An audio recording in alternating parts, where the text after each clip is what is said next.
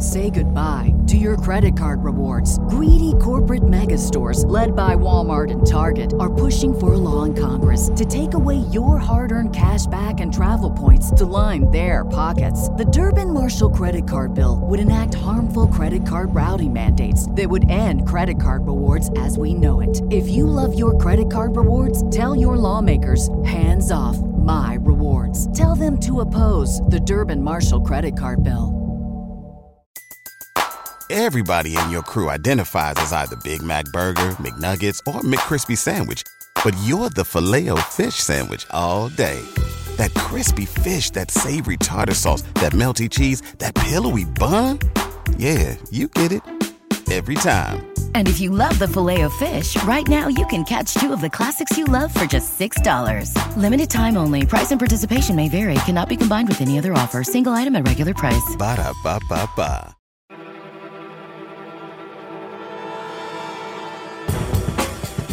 Hi, I'm Tom Butler. I'm Brendan Duffy. And I'm Tom Wheatley. And you're listening to the James Bond A to Z podcast. Join us on this journey of discovery across the world of the 007 movies, as we take an encyclopedic look at cinema's greatest spy films. We'll learn about the people who made them in front of the camera and behind. From Ken Adam to Max Zorin, with the occasional detour down a few rabbit holes. And we'll sometimes be joined by guests with unique insight into the world of Bond. This podcast is in no way affiliated with the James Bond brand, Eon, or the Fleming estate. We do our best to make sure the information is accurate, but sometimes we do get it wrong. If you want to correct us on something or add some more detail, email us on podcast@jamesbondatoz.co.uk. Thank you for listening. We hope you enjoy the show. If you want to support the podcast, we have a coffee page at ko-fi.com/James Bond A to Z, and you can find the link in the show notes.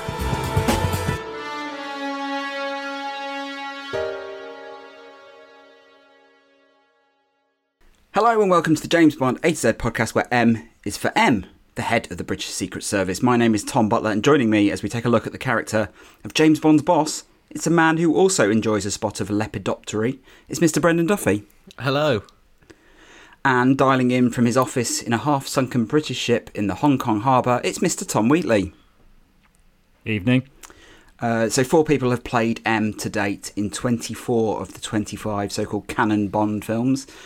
They're a very crucial character in the tapestry of Bond, only not appearing in the film For Your Eyes Only, which I thought was quite interesting. Do you have a favourite incarnation of the character M? Oh, yeah. The obvious one. Bernard the right Lee. one. Yeah. Brendan? Yeah. I mean, nodded. It's Bernard Lee. Well, I thought you might go for Judi Dench. I thought Dench might be... No, it's my era. Look... Stop the golden-eyed japes now. There are only 2 M's in my eyes, though.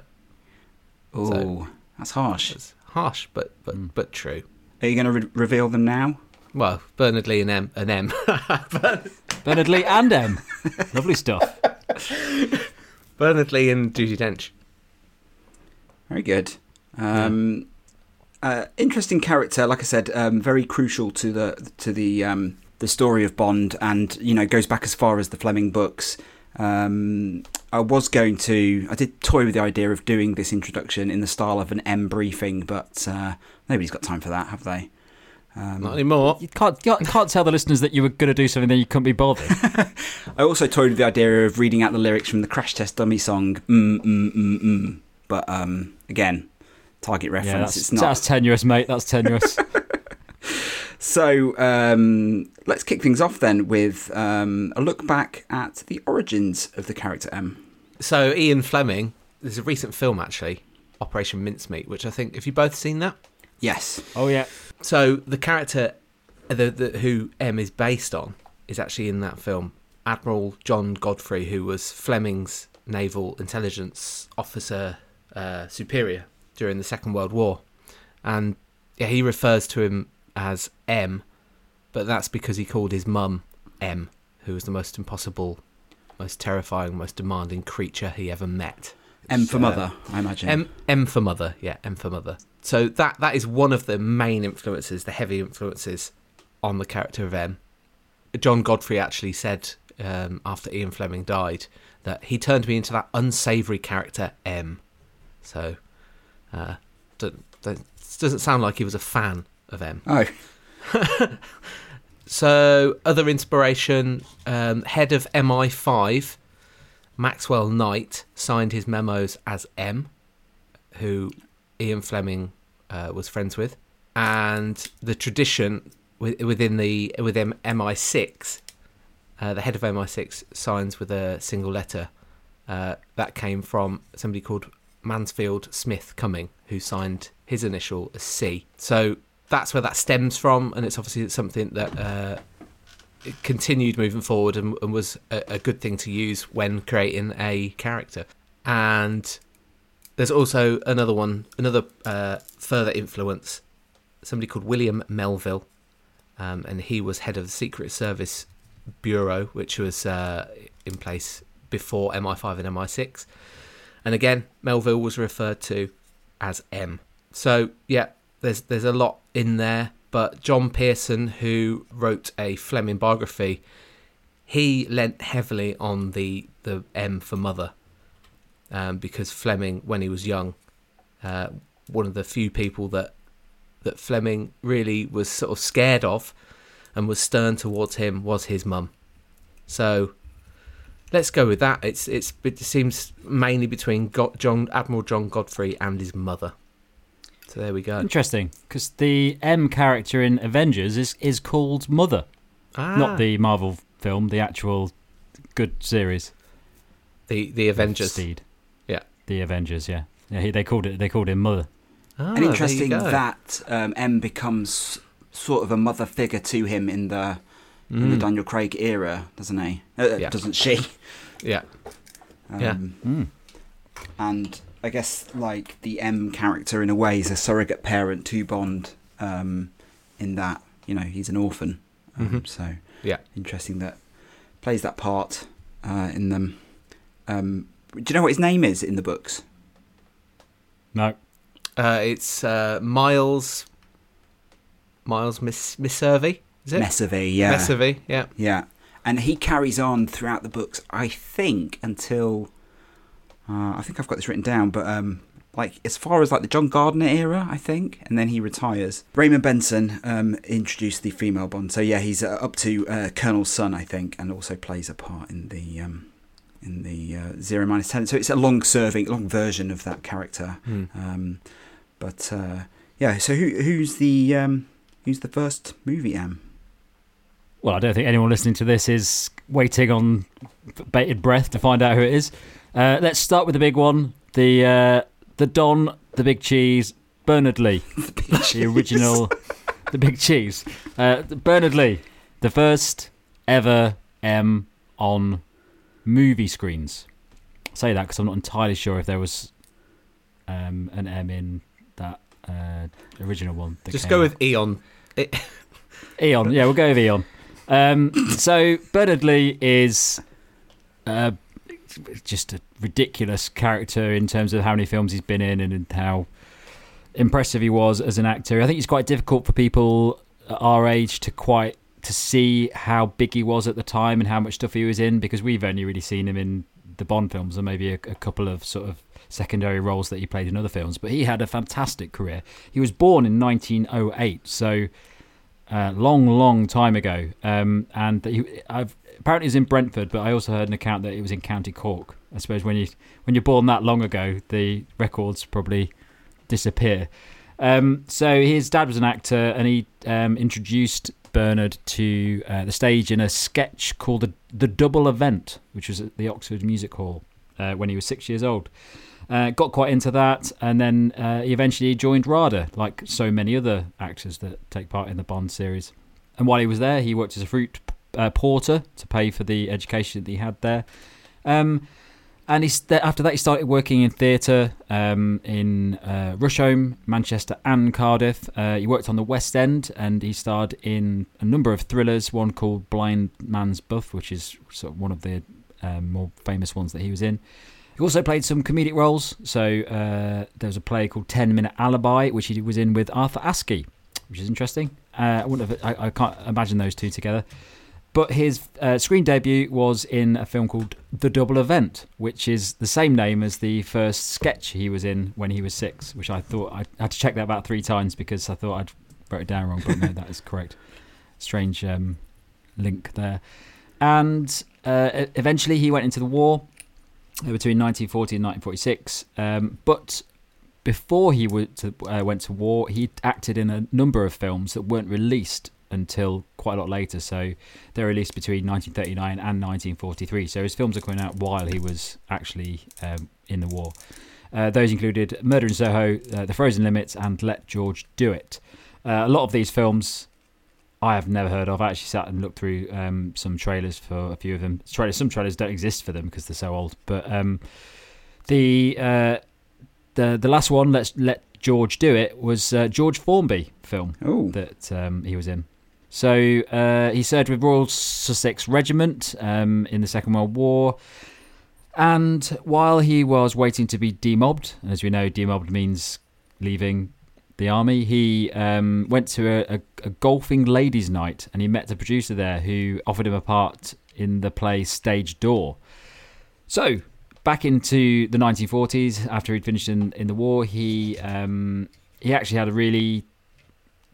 started to have a really successful film career, and he was in loads and loads of stuff. I'm not going to go through everything because, frankly, I don't know any of them, so I don't know which ones are important and which ones aren't. But yeah, he was in The Courtneys of Curzon Street, which was a major success and the biggest hit at the box office of 1947. So pretty nice early start for him. Other things, he was in The Third Man. He was in a film called Last Holiday, all the way going up to like the mid-1950s. Beat the Devil, Father Brown. And he tended to play a lot of sort of dependable characters, like policemen, officials, officers, just sort of suited men a lot of the time. And then he also was in a lot of war films, as you can imagine. He's playing colonels and commanders and people in charge of the war telling other people what to do, which largely probably led on to his casting in the Bond films, because that's essentially what he is. Apparently he appeared in over 100 films during his career, and in the 1950s he also did a lot more stage stuff. He was in a play called Seagulls Over Sorrento, and then he came back to do the film version of that later on with Gene Kelly, and he was in a film called Purple Plain with Gregory Peck. So he's worked with all of the greats of the golden era of cinema. So yeah, it did a load of stuff. I won't go into any more of the films. Whistle Down the Wind, that's one that you might have heard of. Yeah. That was a really big film back in the start of the 60s. But in 1962, he was cast to play M in Bond. And he says about getting the role, he said that he knew Cubby, and he'd worked with him on Father Brown and Fire Down Below, along with Rita Hayworth, Robert Mitchum, Jack Lemmon, and Herbert Lom. So sort of got it through that. Like Cubby knew he was, and he'd seen what he can do, and he got the gig quite easily from that. According to some other people, there's a few sort of views on his role and how he did it. A lot of people said that he was very close to the Fleming version of M, which I can't remember him in the books, but is that accurate, would you say, Butler? Yeah, I think so. I mean, he sort of plays, it's like an former admiral, military type, quite stern, quite cold, but also like warm when he needs to be, quite like the relationship he has with Bond is, it feels paternal in a way, but also in a military type way. There's very strict boundaries. Probably quite an easy character to pin down if you've been picked by having been seen in roles like that before. So well, it's interesting, isn't it? Because I was just thinking, like, who would be an equivalent of Bernard Lee now? And we don't really. I think because of the way that he came up, we don't really have actors like that anymore, do we? The sort of the stern military types, the William Hartnell type actors, because we don't. The war is so long ago, so those sorts of characters don't exist. Whereas in the 60s, 70s, they were a trope, right? I'm trying to think of war equivalents these days that have got a sort of big commander in, but I can't think of anyone that's similar to Bernard Lee. Other people said that he was the incarnation of Fleming's Crusty Admiral, a real roast beef and Yorkshire pudding type of British actor, fits quite nicely, a paternal actor, and whilst he was embodying the role, a gruff, reliable, no-nonsense role character actor with kindly eyes, droll manner, and expressly Anglo-Saxon level-headedness. That's probably right on the money, that one. Yeah. So I'm not going to go into loads of depth about what he did in the films because, frankly, there's not a lot of information about him. When you're going this far back, there's not many interviews or anything. So, just a rundown of the films he was in. So, Dr. No, he was obviously one of the earliest scenes in it, and I think this is when we talk about Dr. No, we talk about how it was very important for shaping the following films, and perhaps no more so than the scene with M, because that covers everything, that relationship he has with Connery. He's a bit stern with him, tells him off a few times, has the sort of debate with him about the gun, and Connery's sort of the child in that relationship and trying to be a bit naughty, tries to steal the gun. But he's also a very likeable character. He's not like, he's not an angry military lead that's shouting at him. It's quite a warm scene as well. So it works very well, and I think they realised that straight away, and they probably saw that chemistry between Connery and M, because there's a lot of chemistry between those two when they're together in a room, which I'll come to later with Connery when he's playing against another M. And then, so From Russia with Love, much of the same sort of idea. I think they've basically realised that worked, and they just sort of went with it again, gave him the information, had a bit of dialogue with him. I think he gets told off again in that one a few times. Then on to Goldfinger, where it's still pretty much the same sort of thing. Goldfinger, he actually gets a couple of scenes in there. I should probably point out that M doesn't get many actual. Probably is one of the. We've talked about Moneypenny before, but I'm not sure how many hours of actual film of M exist. It must be like 25 minutes or something across like the whole that, thing. yeah. But yeah, so in Goldfinger, there's a nice scene where he goes to the office and then he invites him Bond back later. So then we see M in a group setting as opposed to just being in the room with Bond. And it's when they're talking about the gold and they're drinking wine. And Bond starts talking about is it champagne or is it whiskey he's talking about? The brandy. Brandy, that's it. And then M says, Colonel Smithers is giving the lecture 007. Lovely little scene. Because I think that's important because you see what M's like when there's other people there. Yeah, I think also the scene in From Russia with Love where they're listening to Bond's tape that he's recorded with. Oh, of course, yes. And there's that reference to something that him and M got up to on duty somewhere in the Far East. I think that's quite a funny scene, isn't it? Yeah, that's a nice little addition, isn't it, to backstory. Thunderball sort of takes it up a notch again. They have this big scene where they're in I'm not sure it's like a war consulate or like a terrorism consulate in a massive, beautiful room, and they're talking about the stolen all the nuclear warheads. All the 00 agents get called in, don't they? Bond is late, isn't he? Yeah, that's it. Yeah, and that relationship is nice if you watch those two scenes, because then he goes back into the office with M and they sort of have a debrief together and talk about it. And he does actually change his tone a bit when he's in the group. He's very serious in the group setting. He just sort of wants to get it done, and then they have a little bit more of a discussion in the scene afterwards. So it's all building this fantastic relationship between the two in those first few films.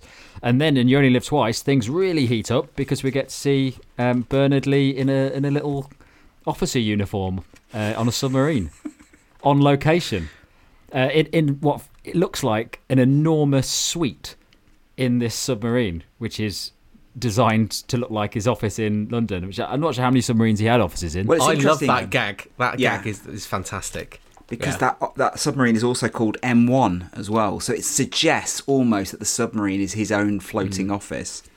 Which is great. Dench never had one, did she? No. Dench was hardly ever in her office. No. So that brings us up to You Only Live Twice. But I probably should say at this point as well that he was also in OK Connery in 1967. So did a couple of Bond films around that time.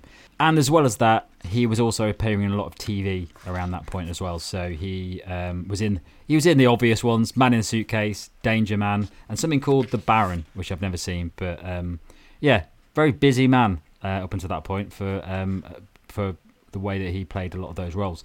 And I did watch a few videos of him earlier, and I think any time you've ever seen Bernard Lee in a film, it's either been Bond or you might have seen him as a supplementary character in a film where he plays a very similar sort of gruff, older guy. But he has done some quite interesting films where he doesn't play that role. Beyond This Place, and he plays a dad who's put into prison for killing his wife or something.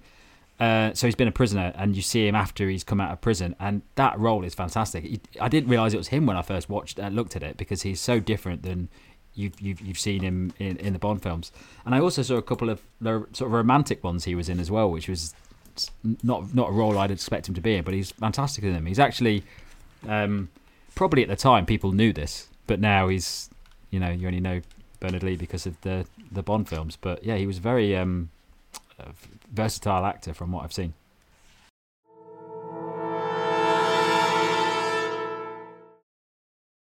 So, as after You Only Live Twice, we get introduced to the second movie, M, in Casino Royale, the 1967 version. So, now, in this movie, we covered this when we covered Casino Royale 67 in an episode way back, but John Huston plays the role of M in Casino Royale. So as well as being the head of the Secret Service in that movie, he's also the laird of the Clan McTarry. And he is killed right at the beginning of the film during a mortar attack on Sir James Bond's estate. That's Sir James Bond, played by David Niven. Now, John Huston is obviously the famous film director / actor, sort of part of a big dynasty of actors. And he also directed this scene, or this part of Casino Royale, for a number of different reasons, but there was a few different directors on that film. But his sequence was that whole first bit with Sir James Bond meeting the representatives of the different agencies at the start of the film, and it was shot in Ireland and Kent in April 1966. And it's got that weird bit where M is driving to Sir James Bond's estate, and they pass some wild lions on their estate. It's very bizarre. So Huston worked on his section of the film with Wolf Mankiewicz, the man who had introduced Cubby and Harry to each other and had been loosely involved with the Bond films. But Huston had written a lot of the script himself, and he talking about comparing his previous film Beat the Devil to Casino Royale. He said that was discipline compared to this. It was day to day, but here it's moment to moment. So it sort of belies the sort of chaotic nature of the film there. So Huston actually wanted an actor called Robert Morley to play M, but he was unavailable, so he just stepped in and decided to play the role himself. And he said that the film was broached to me as a lark, which it was. And there's quite an interesting interview with Huston on Irish television that you can watch online. And he says, when he's asked about his version of M, he said, M is an absurd figure, as is everyone else in our film is absurd. And he says he shot his section of the film, the prologue, in Ireland, because that's where he lived, and that they found a better Scottish castle there than they could find anywhere in Scotland. And talking about the script and how it was working, he says that there has been some rewriting on the set. It's interesting that they asked him about this on set. It's clear that, even at the time, people knew that there was like chaos going on behind the scenes. But he said there has been some rewriting on the set, but the atmosphere hadn't been frantic, but it was a lark. And so after Huston's M is killed in that section, David Niven's Sir James Bond comes the de facto M of the Secret Service, and that sort of kickstarts the events of the rest of the film. But he's always Sir James Bond from there on, so there's no real M moving forward in that movie. But that's really all there is to say about the Casino Royale version of M. He's not in it for very long.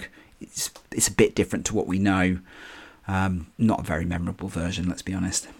The whole thing's a load of nonsense. Yeah. Oh, I mean, it's hardly a hot take. Yeah. Well, the people might be listening to this for the first time and going, "Oh, so I really want to find out more about these guys. Must love it." Okay, well, I'll tell them they don't. So let's go back to some proper Bond. On the Majesty's Secret Service, 1969. So Bernard Lee continuing his stint, and but this time we've got a slightly different interaction with the Bond, because it's George Lazenby, and we see two sides to him, don't we? Because we've got the he's quite terse with him, and he signs him off for 2 weeks, give him 2 weeks leave. But then when he gets married, he's there wishing him well. So we do get to see two sides of M again. Well, he gets a bit more extreme, the two sides, as the films progress, don't they? Earlier on, it's just a little difference, and then I mean, as it gets to Roger Moore films, it's absolutely ridiculous. But in this one, he really pushes Bond to his limits, doesn't he? Because this is the first film that Bond goes rogue, isn't it? Yeah, because of M. Yeah. And obviously Bond goes rogue, and during that leave he goes to M's house. He visits M, a scene that was shot in Marlow in Buckinghamshire, and this is where we learn something that M likes to do outside of work. He's an amateur lepidopterist. Oh dear, I knew I was going to struggle with that. That is somebody who collects butterflies and puts them on display, and Bond. You really realise that from this point on, and especially the Roger Moore ones, but Bond being a bit of a smart ass towards M is really ramped up. In this, he comes in and he just says, he looks at the butterfly and says, unusually small for a Nymphalis polychloris. And obviously that winds M up because, it's like, where does Bond's knowledge end on everything? Like, it's non-stop, isn't it? But interesting to see M outside of his usual habitat. And interesting that his house, he has someone that answers the door for him, which I thought was quite fancy. Yeah, it's a nice house. He's got his own submarine. Well, that's true. Oh yeah, good point. Lois Maxwell said on the set of this, she said he was drunk pretty much all the time, but you'd never know it. There was an incident during On Her Majesty's Secret Service in Portugal. He'd been drinking since about 9 a.m. George Lazenby was on a horse, and Bernard stuck a glass of wine under its nose. The poor thing reared up and kicked Bernard through some barbed wire. There was blood everywhere. The nearest thing there was to a doctor was a vet, who cut the loose flesh away with scissors and stitched Bernard's gashed leg. Oh my God. Yeah, he was still there on camera the same day. Amazing. Absolute legend. You won't get that nowadays, would you? And this is something that actually goes throughout. So he was a functioning alcoholic, and everyone who worked with him said how he could, just the cameras would roll and he would be such a professional, and he would be fantastic.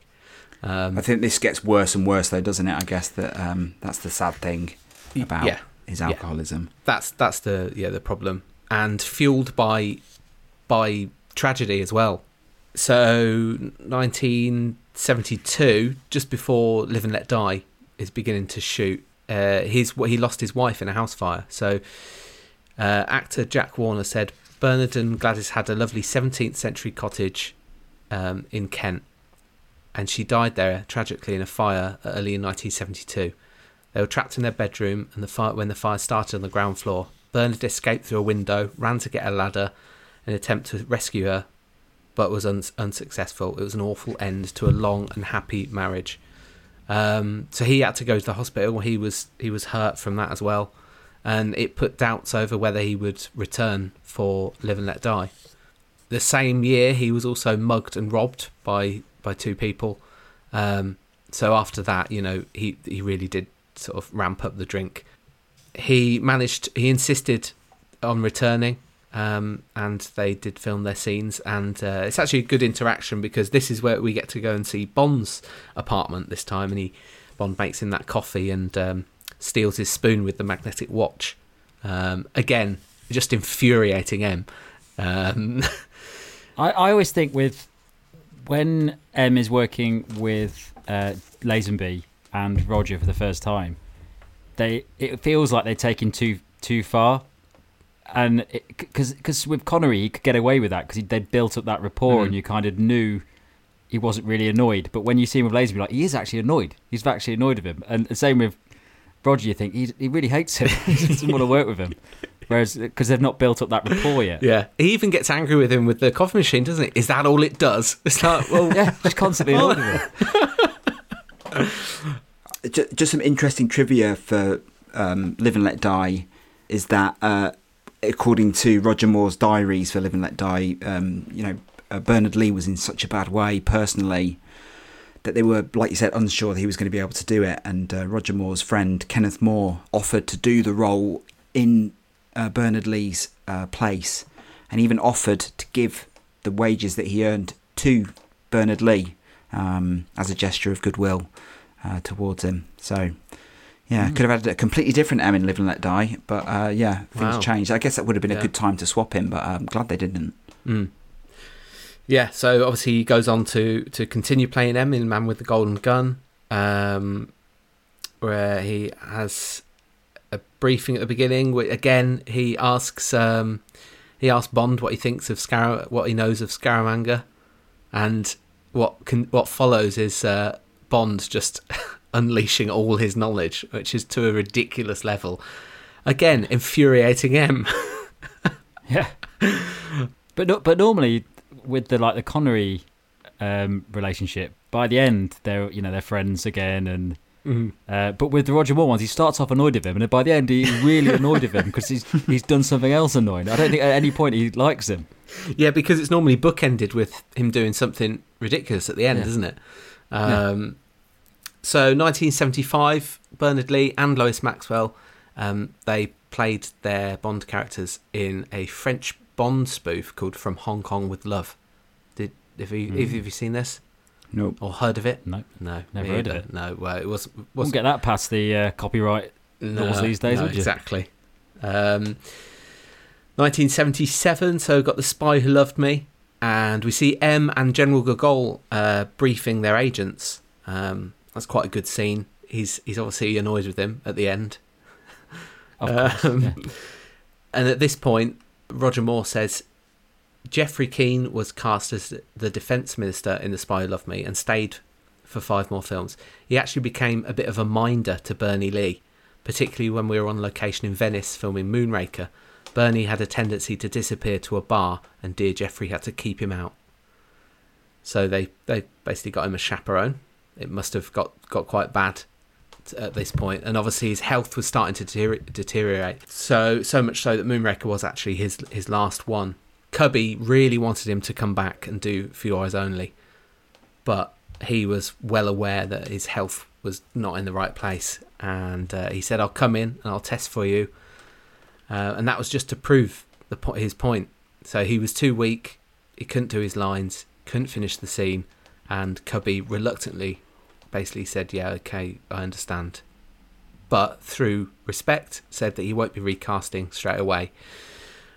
Which means his scenes were actually split up, and we discussed this in the episode for Your Eyes Only. But they were split and given to Desmond Llewellyn and James Villiers, just to give his lines to someone else and not have to rest on another M straight away.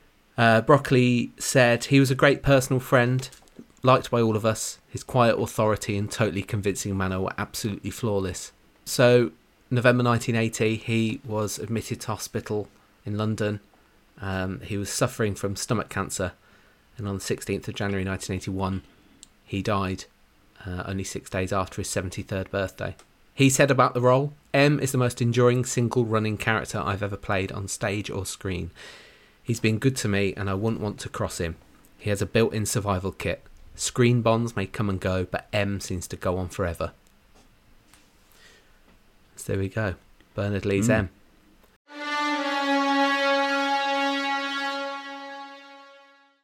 Well, we've talked about Bernard Lee. Now let's move on to the real big guns when it comes to M.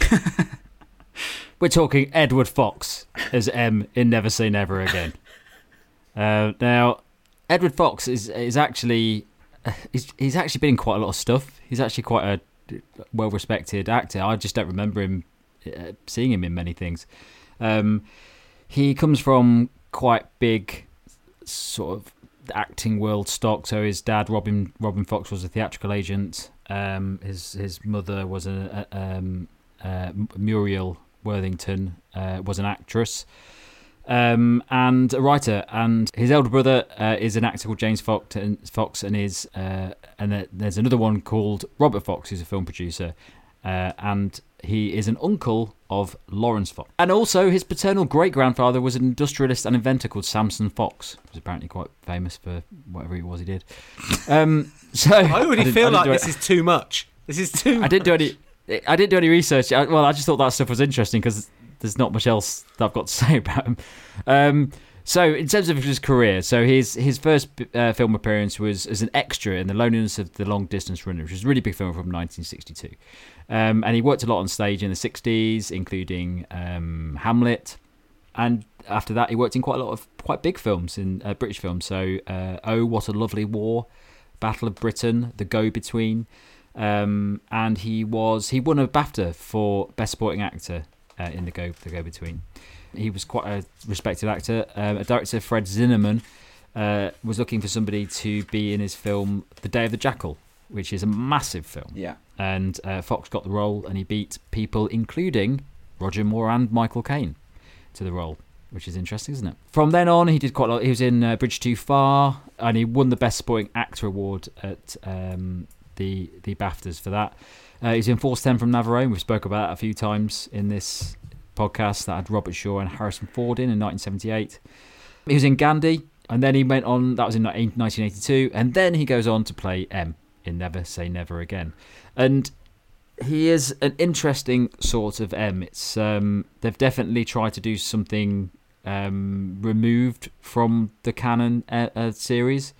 And I watched a bit of it earlier, and it just doesn't quite work. They were trying to cast him as a young technocrat, so to contrast Bernard Lee, and also to parody Thatcher and her ministry budget cuts to government services.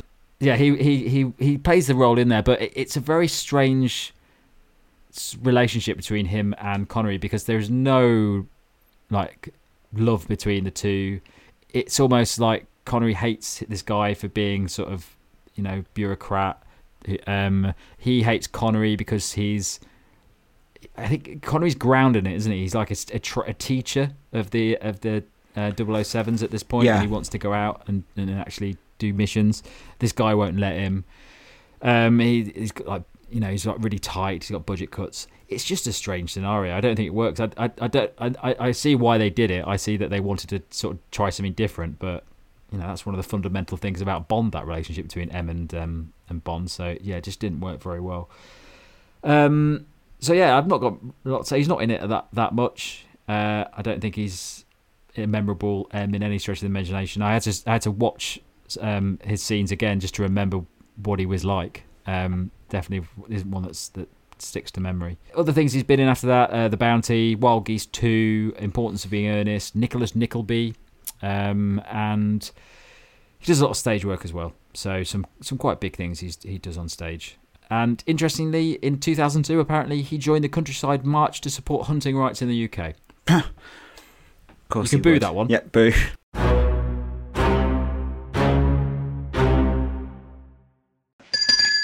Coffee? Medium sweet. 2 medium sweet. Thanks for listening. We hope you're enjoying the James Bond A to Z podcast. Remember, if you want to support the show, we have a coffee page at ko-fi.com/James Bond A to Z, where you can buy us a coffee for just £3 or for £3 a month. Thanks for listening. Back to the show. Damn coffee. Is that all it does?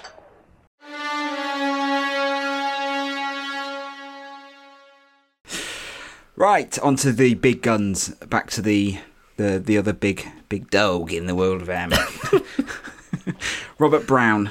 Now, he joined the James Bond films for 1977's The Spy Who Loved Me, playing Admiral Hargreaves. But after Bernard Lee's death, he was hired to play M in 1983's Octopussy. Because, as you said, the role of M had sort of been glossed over in For Your Eyes Only, with James Villiers as Bill Tanner. Villiers apparently had hoped that he would stay on and become the new M. But Cubby and the producers thought he was probably a bit too young to play the M long term. Obviously, with Roger not getting any younger either, I think that probably makes sense. So, Robert Brown, talking about his initial meeting with Eon, he said he compared it to joining the military as a young man. He said, you just sat there and you were grilled. It was quite something, but I was fortunate because that afternoon they said, okay. So there is some discussion about Brown's incarnation of M. So some think, or there's the suggestion that he may just be the same M as Bernard Lee. There's a suggestion that he's a totally different M. There's also the suggestion that Hargreaves was promoted to be M. So the idea that Robert Brown's M is supposed to be the same M as Bernard Lee's M was put to bed with the release of No Time to Die, because both Bernard Lee and Robert Brown have portraits in MI6 headquarters, so it proves that they are separate people. The theory that Hargreaves had been promoted to M is a little bit more tenuous, because now this is a deep cut. In Spy Who Loved Me, Hargreaves has the insignia of a vice admiral, and in The Living Daylights, M has the insignia of a rear admiral, which suggests he would have had a demotion to become M. But actually, there is some.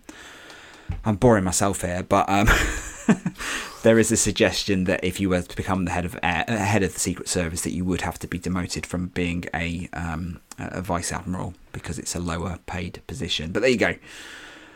How boring. But you know, people do debate this stuff. So Brown's M is slightly more uptight than Bernard Lee's M, I think, and a little bit less tolerant of Bond's antics.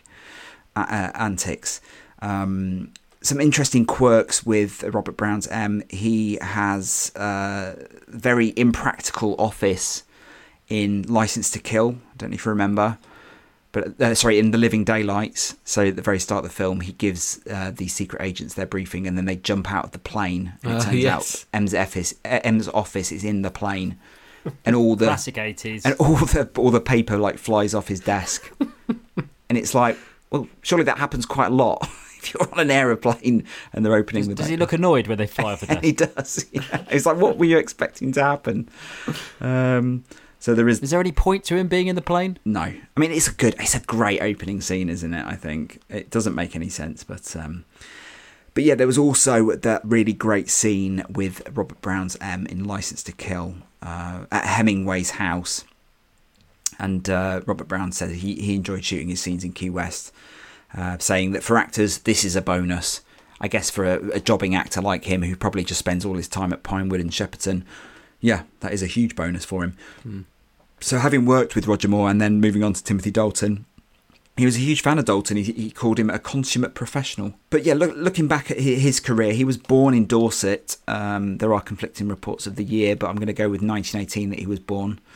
And he began his acting career, like many people of this era, after serving in the military during World War II. He served in the Royal Navy, so he was of naval heritage.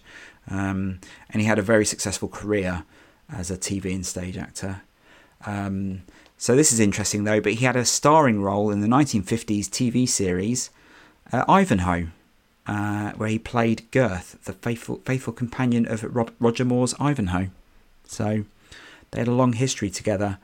A lot of he's just got tons of acting credits to his name. Some that you would have heard of include The Third Man, Helen of Troy, The Warriors, Ben-Hur, 300 Spartans, and 1 Million Years BC. So he ended his time in the Bond films with License to Kill. And his last acting credit only came a few years later in something called Marching Out of Time in 1993. He died in 2003, aged 85. So talking about his version of M, he said he's very much a Royal Navy product, but with an uncanny steeliness and resilience to run this business. He's got a personal feeling for his agents because and although he is a toughie, he'll make decisions that will appall anybody, he is still worried about his people, which is a Royal Naval thing. So we end the Robert Brown era and move on to another M, which again complicates the idea of a continuous character somewhat.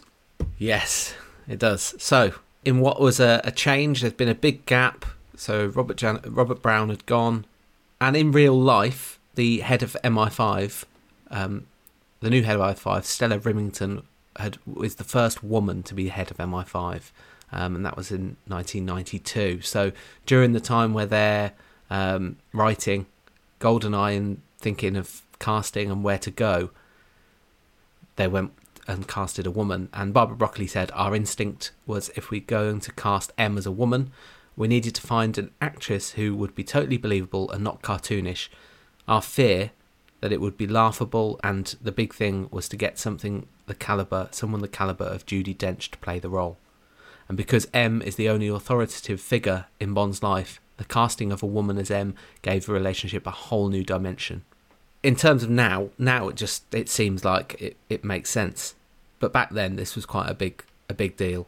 And so that relationship from the outset in GoldenEye, you really see how little her opinion of Bond is.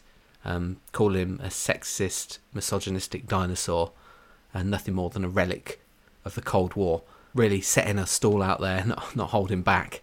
It's one of those scenes that plays in the the best of trailers, the montages. Yeah. It's an iconic Bond moment, isn't it now? And the genius of it is it's a way for the writers to show their awareness of it as well, that this character is somewhat outdated. It's the 90s, we've moved on.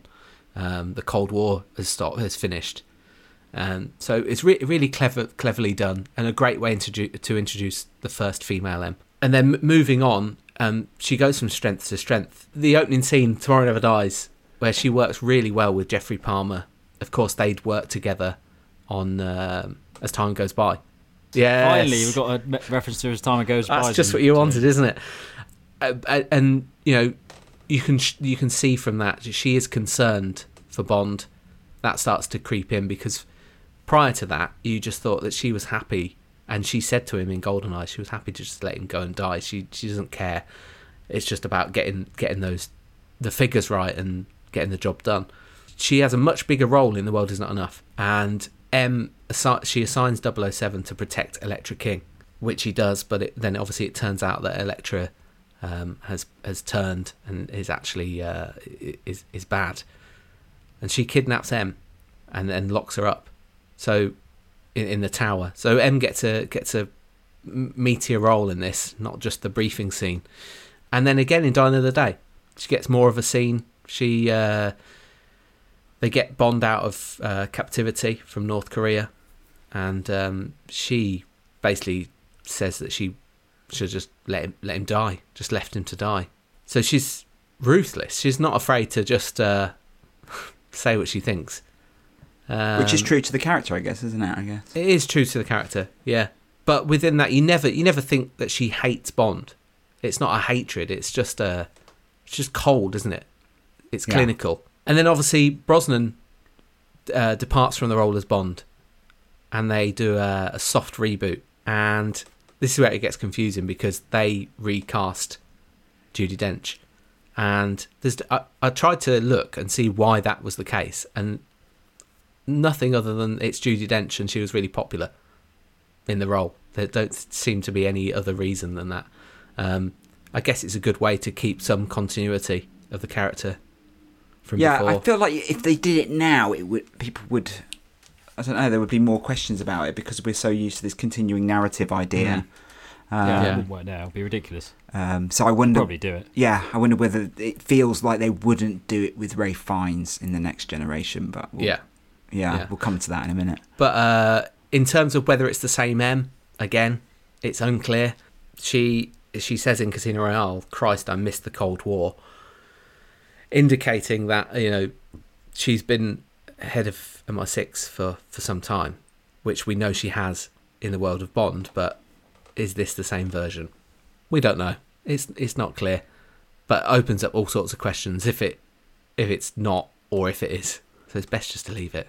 She's just M. So obviously Casino Royale is his first mission, so she is still quite guiding him through.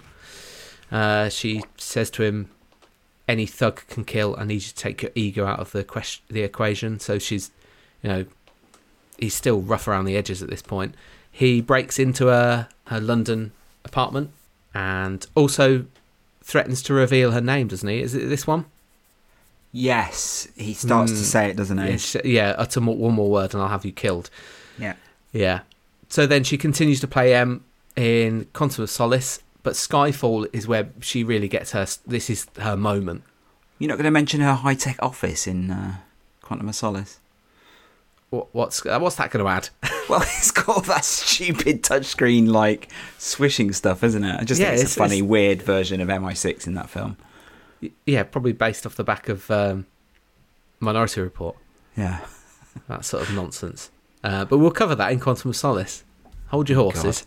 But Skyfall, that's where it all comes to a head, and she's targeted by former MI6 agent Raoul Silva, and because she turned him over to the Chinese government in order to save 6 others. So he is on a revenge mission. She goes to Skyfall with Bond, and they set up loads of booby traps.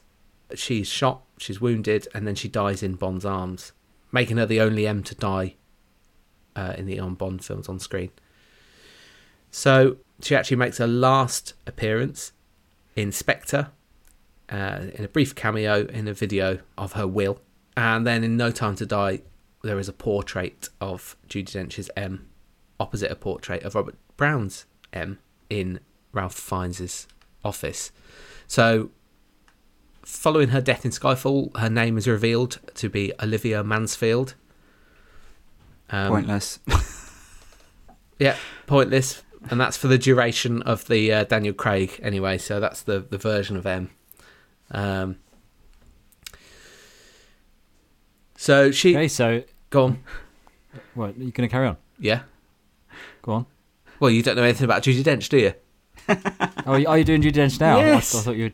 I'm doing when else am I going to do her? Desperate to find... I thought you could do it at the start. Desperate to find out about Judi Dench. You're just prolonging the agony. As long as you cover as time goes by. Yes, I'm going to. Don't worry. Excellent. She said, you always have to make a backstory for yourself in order to know how to react to certain things. I had this backstory with 2 grown-up daughters and everything. I knew her capabilities, and I knew that she must have been through all sorts of things in order to get where she was, to hold this job over lots of chaps at MI6. So I knew her capabilities, but I'm very glad they came to the fore. Sam Mendes said she was the first bona fide great actor that I worked with. I learned more from watching her, the way she worked, than I ever had before. So Judi Dench, she was born in York, 9th of December 1934, and one of her first acting jobs was as Mary in a York mystery play. There's a bench in York next to the river, and it annoys me that they've not called it the Dench Bench or Judi Bench. It's got her name on it, but they haven't called it Public Dench. Yeah, just they could have done loads of that, and they've not bothered. Wasted opportunity. Yeah. The Bench of Dench. I mean, it writes itself, doesn't it? It does, exactly. So she went to Central School of Speech and Drama in London, and she made a professional debut in 1957 at the Old Vic, where she established a career, joined up with the Royal Shakespeare Company in Stratford. Her first TV appearance was in a show called ITV's Play of the Week, in the episode Family on Trial in 1959 with Bernard Lee. So there's a nice link there. So 1965, she won a BAFTA for Most Promising Newcomer in a film called 4 in the Morning. Then she carves out an amazing theatre career in acclaimed performances of Midsummer Night's Dream, which was also on screen opposite Diana Rigg in that, so another Bond alumni. And then her acting career is like it's relentless. Massive, yeah. Yeah. Her Lady... If you want to make a good film, get the Dench in. Get the Dench in, yeah. Her Lady Macbeth is renowned. It's one of the best versions of Lady Macbeth ever. It was directed by Trevor Nunn opposite Ian McKellen. That's in the late 70s. Then in the 90s, As Time Goes By, which ran from 92. Whey! That's two lovers who meet again after 38 years have passed. Co-starred with Jeffrey Palmer. What I find funny about As Time Goes By is that back in those days, when you watch these shows, they were meant to be about old people, like Waiting for God and all those ones. You look back now, they weren't that old. No. Well, she's 86 now, isn't she? So, yeah, what's that? That's 30 years ago. Yeah. So she has been nominated for an Academy Award 8 times. She won it for Best Supporting Actress for a performance as Queen Elizabeth I in Shakespeare in Love. She was only on screen for 8 minutes.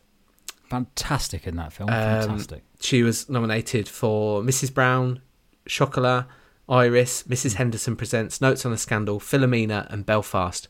She's also won a BAFTA Fellowship Award, Society of London Theatre Special Award and the British Film Institute Fellowship Award. She is probably one of the most decorated actors ever. If not, she's a license to print quality. Okay, I don't know what you're doing. In terms of her personal life, she married Michael Williams in 1971, and they were together until he died in 2001, and they had a daughter together, Finty Williams, who is also an actor. She was given an OBE in 1970, and then Dame Commander of the British Order of the British Empire in 1988. So she's been a Dame for a long time as well. Yeah.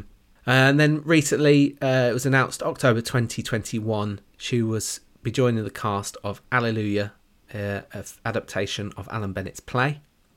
That's alongside Jennifer Saunders, Russell Tovey, David Bradley, and Derek Jacobi. So she's still plugging away, and I think her playing M really brought an air of quality to Bond. Yeah, she was probably one of the first of the big actors to be in it. I mean, in the later films, they do sort of pick up more classic actors.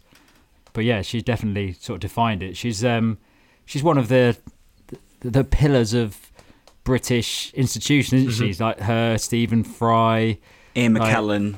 Ian McKellen. Like they all of those ones that when they pop off, we should get a day of memorial for them, because it'd be so sad when they go. But yeah, fantastic.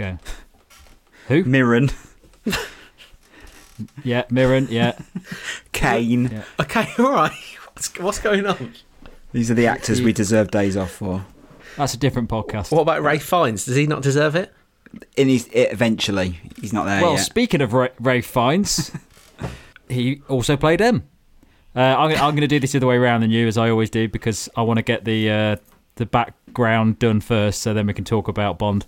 So very much like Judi Dench, Fiennes is a much revered actor with many accolades to his name, many fantastic films, and I think it's safe to say he is a very classically trained actor who's done a lot of impressive stage work as well. But he comes from a family of actors or people that work in the movies, so there's no surprise that he was going to do that. So he's the eldest of 6 children. Some of his siblings include Joseph Fiennes. Martha Fiennes is the director, in which he played the main role in a film Onegin. Magnus Fiennes, who's a composer. Sophie Fiennes, who's a filmmaker, and Jacob Fiennes, who's a conservationist. But also, I found this is you haven't given his full name. Who? Rafe Fiennes. Go on then, give his full name. Rafe Nathaniel Twizzleton Wycombe Fiennes. Twizzleton? Yes. That's a fantastic name. Isn't it? I'm writing that one down if I have kids. But also, one interesting fact I found out about him, well, not necessarily about him, but his nephew, Hero Fiennes Tiffin. Yes. He plays Tom Riddle in Harry Potter series, the young Voldemort. So, interesting fact for you Harry Potter fans out there who also like Bond. So, he went on to... I'll skip some of the sort of stuff he did at school and things. But he went to RADA as well between 1983 and 1985. And his career started in the Open Air Theatre, Regent's Park, as well as the National Theatre. And then he joined the Royal Shakespeare Company. So he was off to a pretty good start for where acting is concerned. He worked on his film debut was he played Heathcliff in Wuthering Heights opposite Juliette Binoche. But it wasn't until 1993 where things really started to kick into gear and he shot into stardom at a ridiculous level. So his first thing was The Baby of Macon with Julia Ormond. Although that film didn't do that well, apparently it provoked quite a bit of controversy. But the film that really shot him to stardom was Schindler's List, where he played Amon Goth, who's obviously the evil Nazi concentration camp commander. It's fantastic in that film. It's an amazing film to have at the start of your career. He was also in Quiz Show. I think Quiz Show is probably... I don't remember Quiz Show very well, but I associate it with him very closely. I can see that when I think about his filmography. That was in 1994. And probably one that everyone would associate with him, The English Patient in 1996. And he was nominated for Best Actor Academy Award for that film. He was in Red Dragon in 2002 and The Constant Gardener, great film. And he also voiced Lord Victor Quatermain in Wallace and Gromit: The Curse of the Were-Rabbit. Didn't know that. Yeah. What do you want? What do you want from us? I was waiting for you to go, really? Nope. But then his sort of mainstream popularity shot through the roof when he became Voldemort in 2005 in Harry Potter and the Goblet of Fire. Yeah, so he's had just a ridiculous career. The Duchess, In Bruges, Clash of the Titans, probably not one that he mentions very often. Okay, so in 2012, he finally joined the Bond series as... Well, he didn't join as M originally because Judi Dench was M in that film. So he actually joined as Mallory, who is like he works alongside MI6 and the British government as a sort of intermediary to check what MI6 is doing, and sort of a bureaucratic role of making sure that they're not they're not doing things they shouldn't do, and sort of controlling it, a bit of a watchdog. And because of that role, he's not a very likable character at the start. And in some ways, you kind of think he might actually be the villain. So in Skyfall, he actually starts off as Mallory, and we don't know he's M or going to be M until right at the end of the film. And I actually I think that's done quite well in Skyfall, because I think there are points where I sort of suspected it, but because the previous films didn't really have Moneypenny in, there was already an M. I didn't really put two and two together. I was thinking that might happen, but it didn't. So it was actually thought that was a nice twist at the end, and it works quite well. And he does have an interesting character arc, because you don't like him earlier on because he's this sort of bureaucratic. He's trying to stop them saving the world basically by using governmental tactics just to sort of say you shouldn't be doing these things. Red tape, do it within the rules. Sorry, just red tape. Red tape. Yeah. It's just red tape, yeah. And you don't like him because of that. And also the way that the film's going, there are bits where you kind of think, is he one of the baddies? Is he actually in cahoots with the baddies?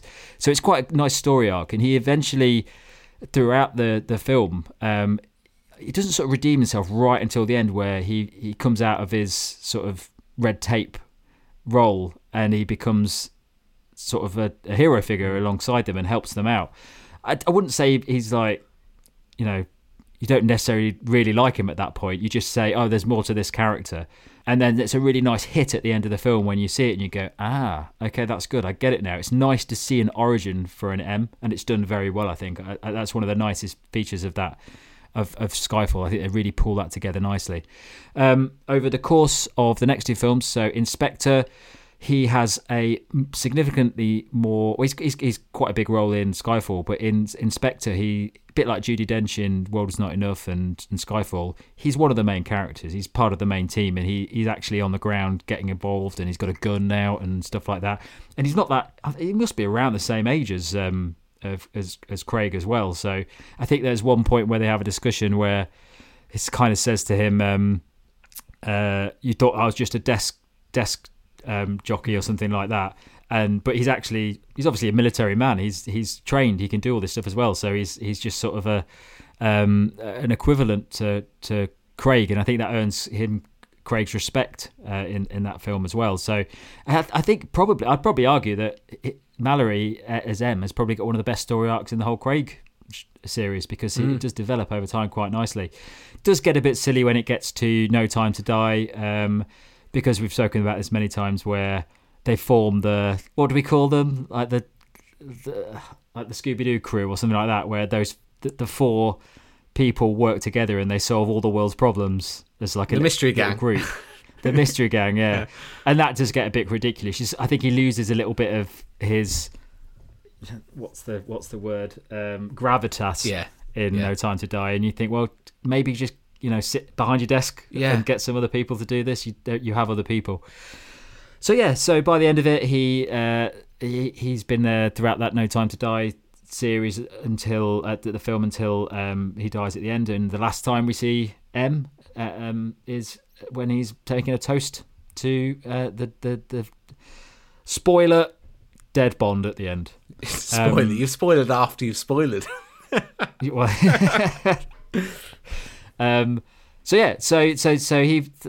the films that he's in.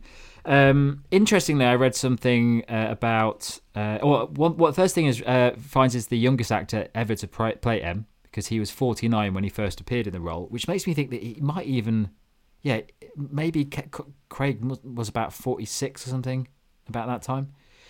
Need to check that up, but they're a very similar age. On getting the role, he said that he was actually, interestingly, he said that he'd previously spoken to Barbara Broccoli about playing Bond at one point, which you can imagine, can't you? He's a famous British actor of a certain age that has, he fits the role perfectly. He probably would have been an interesting Bond. But he did say something interesting about Spectre with Sam Mendes, and he said that originally they were looking at the idea of M, or Mallory's M, turning into a bad guy in that film. So in Spectre, there's a lot of sort of back and forth, isn't there? There's times where you think, oh, maybe he's the guy doing this, he's behind it all, which would have been an interesting. It wouldn't have been past that film to make that twist. Yeah, it seems pretty conceivable at that point. But various people, I imagine, said no, but definitely Fiennes was not up for that, and he said that M should never be a bad guy. So they had some pretty big discussions about that, and he said it's just not flying with me. If it was like he was Blofeld or something, but that was a red line in that idea. So that's Fiennes. That's his journey of Bond. I think he's very good. So after Bond, he continues to be very prolific in the acting world. He was in the Grand Budapest Hotel. He's also in a Coen Brothers film, Hail Caesar. He's great in that. And he's great. And then probably the finest part of his career, in 2017, he voiced Alfred Pennyworth in the Lego Batman movie. And came back for Lego Movie 2, the second part, in 2019. He also voiced a tiger in Doolittle, starring Robert Downey Jr. in 2020. And he's got lots of projects coming up, including Wes Anderson's The Wonderful Story of Henry Sugar, which should be a blast when it comes out. The other thing you should say about Fiennes is he's also a UNICEF UK ambassador, and he's done a lot of work in India, Kyrgyzstan, Uganda, and Romania. And he's also a member of the Canadian charity Artists Against Racism. So Fiennes, big name, definitely one of the defining M's for me. And I think he's definitely don't. Well, what do you guys think? Could he come back? He could. I think he could, but I don't think he needs to. It feels like it's just that's it. It's a nice little package. It's all done. Yeah, might be confusing if he does. Yeah, interesting that I don't think without Judi Dench we would have got a Ray Fiennes caliber actor in the role, right? Absolutely. For a Yeah. truce, No. yeah. So Well, they realised that was important and it worked. So yeah, stick I with guess it's whether or not that remains to be the case in the next incarnation. I feel like maybe again they've painted themselves into a corner slightly by casting such high caliber. Get Myers in. Mike Myers, Yeah. as a spoof. Talking of which, let's talk about other versions of M. We haven't got Alan Porter of the Bond lexicon here to talk about all the myriad versions of Bond of M, but there are obviously countless versions of them of M in the books. There is one in the Raymond Benson's book, another female M whose name is Barbara Maudsley, and M actually gets their own Dynamite comic, a one-shot about M's past. Which goes back to Northern Ireland, I think, and the troubles in Ireland, but in Belfast. That's one version. But one version of M that I thought was really interesting is a version that crops up in Alan Moore's comic The League of Extraordinary Gentlemen, in which a character called Campion Bond recruits the team of extraordinary individuals on behalf of the head of British intelligence, M. And Campion is said to be the grandfather of James Bond that we know in our version of reality. But M in The League of Extraordinary Gentlemen transpires to be Moriarty, Sherlock Holmes's nemesis. And after Moriarty is defeated in League of Extraordinary Gentlemen, Mycroft Holmes becomes the new M. And then in later versions of that comic, other M's in the series include Harry Lime from The Third Man and Emma Peel from The Avengers. So that was quite interesting. But yeah, what's the future for M? We talked about it at length with Moneypenny. I still think there's obviously it's a role that has to be played within the world of Bond, I think. Go back to basics. Simplify it. Go back to it just in a room, plays the fatherly role or whatever, and that's the only time you see him. Don't try and drag him into the main plot. Yeah, I think that's absolutely... Or her, yeah. I agree, yeah. I don't overcomplicate it. I think when you overcomplicate it, then it just becomes hard to maintain, doesn't it? That's the issue. It's how do you keep that going through a series of films? M should be, well... keep it, like you say, keep it simple. Who would you like to see play the next M? I've got a few names I'd like to suggest. Go on then. Jared Harris. Yes, I can definitely see that. I think he'd be good. He plays military types, doesn't he? Yeah. He's got Steely Reserve. He's of a similar ilk to, Judi Dench, Robert Brown. He's he's 60, I think, so he's the right age for M next. Have you got Ken Branagh in there? Ken Branagh was literally the next name on the list. Yeah. He would love it. Yeah, he would. Yeah, he could direct it as well. So. Yeah, love to see Ken Branagh doing a Bond film. Ian McShane. Yeah, I'm not having that. Bit too old. And then not the right ilk either. No. And then one I've suggested in the past, but Idris Elba. Yeah, but the problem is with that, they would definitely get him in the field. Right. Wouldn't they? Oh, yes, they couldn't resist that. They couldn't stick him behind a desk. They'd need him out there helping Bond. In the first film, maybe, and then if he gets injured in the Bond has to save him, and then that becomes their relationship. No, because then he'll get injured, and then Q will make him like a magic eye or something. It'll happen. It just becomes Avengers. Fair enough. Yeah. Have you got any suggestions? Well, Ken Branagh would be where I would have gone with that, so I'm glad he's on your list. Ken Branagh's a great choice, yeah. I'd definitely see that work. In the style of Bond that we've been talking about recently, I think he would work very well. And he plays an admiral, naval commanding officer in Dunkirk, doesn't he? Yeah. Very well. Yes, he does. Yeah. He's got heritage. Could be a bit Poirot as well. Yeah, he's got a big moustache, yeah. He could play it as Poirot. Do that, it's fine. Have fun with it. Go crazy. Have a few years, a bit of fun, mate. Go for it. Well, I think we should wrap things up there. So thank you very much for listening. If you've enjoyed this episode of the James Bond A to Z podcast, please leave us a good review or rating on Apple Podcasts or Spotify. As you've heard from the adverts throughout the show, you can support us online at coffee.com/James Bond A to Z, where you can buy us a coffee, which we will spend on Kenneth Branagh videos. Videos? Yeah. And you can buy an M jumper, can't you? You can. There is now an M jumper, an M t-shirt. Now, is that for M or is that for the letter M? It could be either, doesn't it? It could be for wherever you want it to be. Interesting. Mother. The song by Crash Test Dummies, if you're a big fan. You got it in there. You got it in there, didn't you? I mean, it definitely doesn't work when you've just got one M. But if you get a line of the people wearing them, 16 of them, yeah. And if people want to send in their suggestions for who they want to hear as play as M, where should they send them to? Go podcast@jamesbond.az.co.uk. And if you want to get us on social medias, Brendan? At James Bond A to Z on Instagram, Facebook and Twitter.